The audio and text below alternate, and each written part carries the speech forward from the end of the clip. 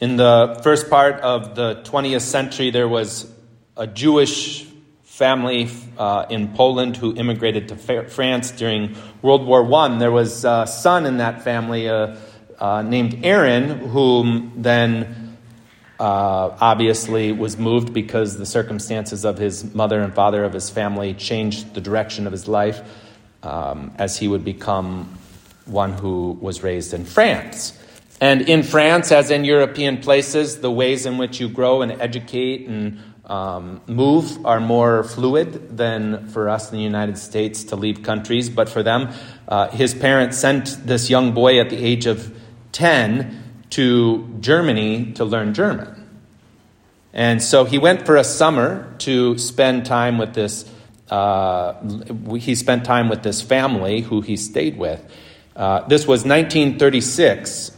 The Nazis were already in power, but he lived in this boarding house with a family that was anti-Hitler. In the article, in his own words, he writes in this article, "I was plunged into another world. In it, there prevailed a calm good-naturedness, steeped in morality and the gospel, that is perhaps the best of the Germanic way of life. What struck me most in Germany was the discovery of a Christian family."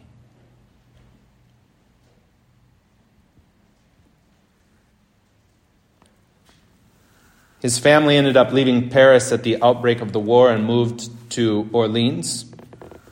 Again, he lived with Catholics, and these early interactions with the Christians were most positive and impressionable. He speaks and says, "I shared the daily life of devoted Christians," a perplexity for this young Jewish boy. Eventually, the way of this young boy, Aaron, he would recall the moment in which he decided to become a Christian, a deeply spiritual experience that occurred in the Cathedral of Orleans. He writes, "I passed by the cathedral every day on the way to and from school. It is an enormous edifice with an austere beauty. I wandered in on what I now know was Holy Thursday. At the south transept, I stopped before a brilliant profusion of flowers and candles.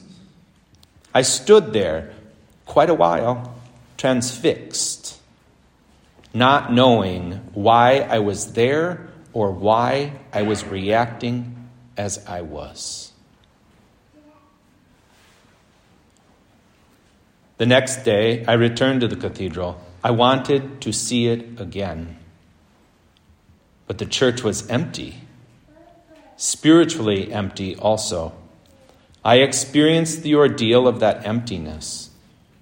I did not know that it was Good Friday. I am only describing the materiality of things. And at that moment, I thought, I want to be baptized.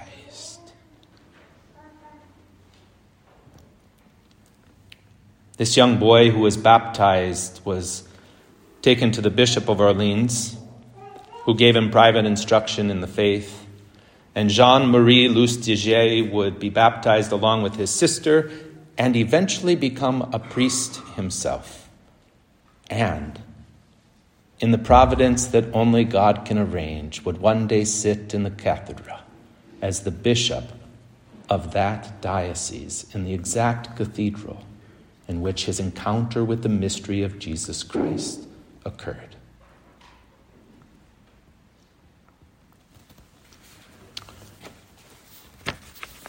There is one who prepares a way. We read in our gospel today that John the Baptist was the one who was sent to prepare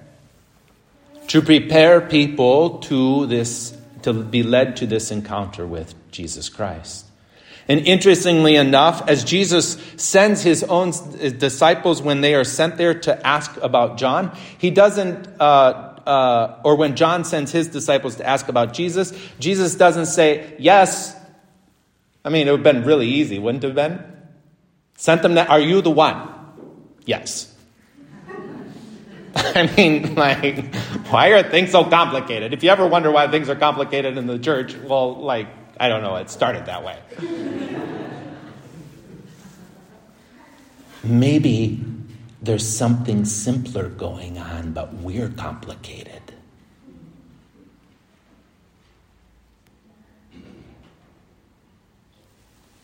What happens in this exchange between the disciples of John the Baptist and Jesus' response to them? Jesus interacts with them in a way and makes them go inside their heart that they might make the judgment themselves. We had been prepared. Is this the evidence of the thing you were prepared for or not? You decide. You account for all the factors that have been given to the history of your people and given to your own history. And now you stand before this mystery. What will you say? And so he leads them back through the mystery. And so he says, the blind are regaining their sight, the lame are walking, the lepers are being cleansed, the deaf are hearing, the dead are being raised, the good have the news proclaimed to them. The poor have the good news proclaimed to them. And then they have to go through their history and say, that's what we were told would happen when he arrives, when the Messiah comes. Even they had to go deep into their own heart, into the experience of what was happening objectively around them. And then they could say, it's the one. Now, maybe they went back and they're thinking, okay, maybe not, maybe not. And then they get to John, and then the certainty of somebody else then allows them to say, okay, yeah, me too. I believe. There are those that prepare the way. There are those that come before. There is the journey that happens before the encounter with Jesus Christ. And we must pay attention to all of the things that are happening and realize that we are a part of this mysterious journey, the ways in which other people will come to him. We don't make God happen for people. We don't give people faith. That's a gift from God above. But we are the witnesses. And in a witness, we prepare a way. And a witness doesn't have to be a nice crafted little way in which I speak about him. A witness is my life that has been changed by him. A witness is the journey of my ups and downs and the need that I have. A witness is the way in which I am different now than I was yesterday, and the thing that happened in between was him. And that difference might just be a little tiny thing that's of no importance to anybody else. But because it was important to me, it carries with it a power of knowing the powerful one has entered my life.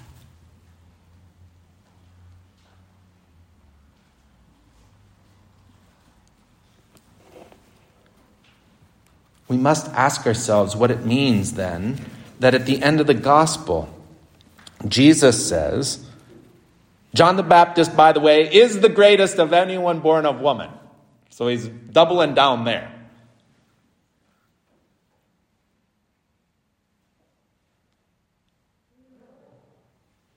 But the least in the kingdom of heaven is greater than he.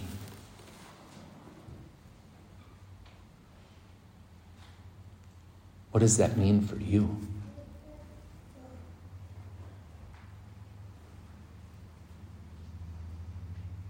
The least in the kingdom of heaven, greater than he.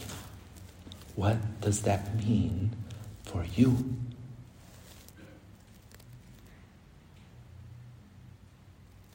Our very own late Bishop Paul Swain, born in a non-practicing Christian home,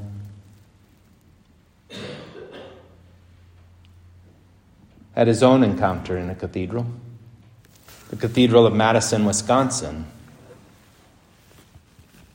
in which the experience that he had inside that place and a provocation in his own life made him say, I wonder what I'm to do next. And for a non-practicing Methodist, it was quite a shock to think, the priesthood? But he knew that it was the voice from above.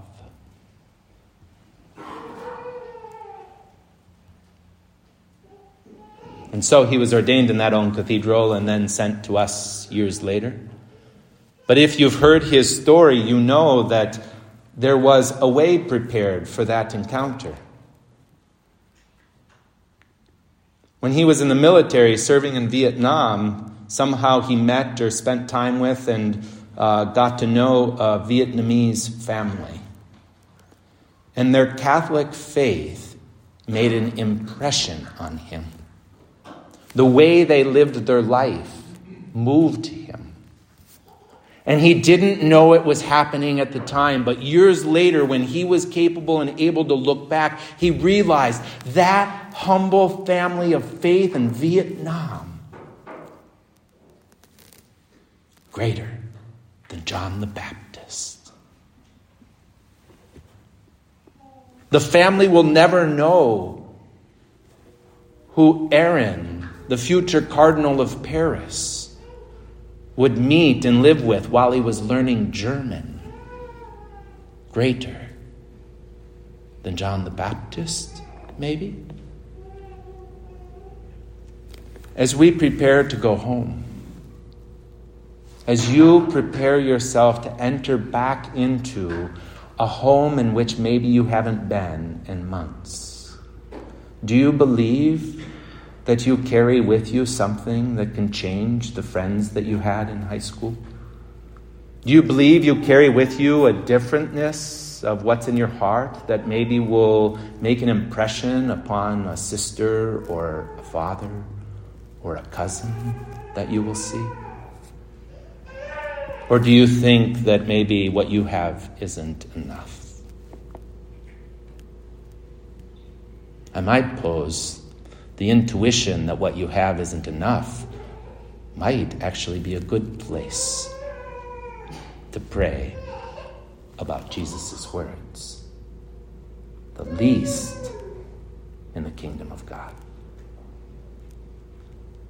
But I would propose, if we don't understand what it is we're doing, if we don't know what it is that we have, if we don't go deep into the questions about who it is that has prepared the way for us, what it is that we have met here, who the time that we have gathered here, that there will be a difference in the home.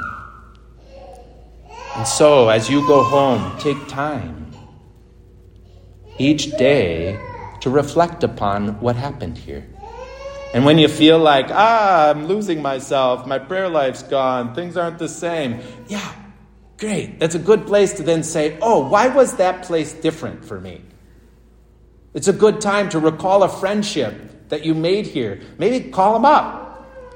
And somehow in that phone conversation, a rekindling can happen that makes you then more able to be a part of your family. Even take a moment of prayer and ask the Holy Spirit to rekindle that fire that you have been given here when you are in your home. And who knows? Maybe one day when you get to heaven, someone will say, I was with you in your home, or you were with me in my home, and the way that you lived prepared a way for me. And when I met him, I looked back all those years ago and I see the beauty of how you lived changed me.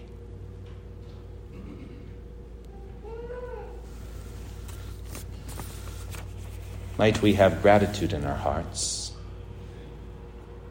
for the one that we have met. For it's a providential mystery that we should be chosen to come to this place. But God desires all of his children to be gathered in eternal life. And he sent you to prepare the way for them to meet him.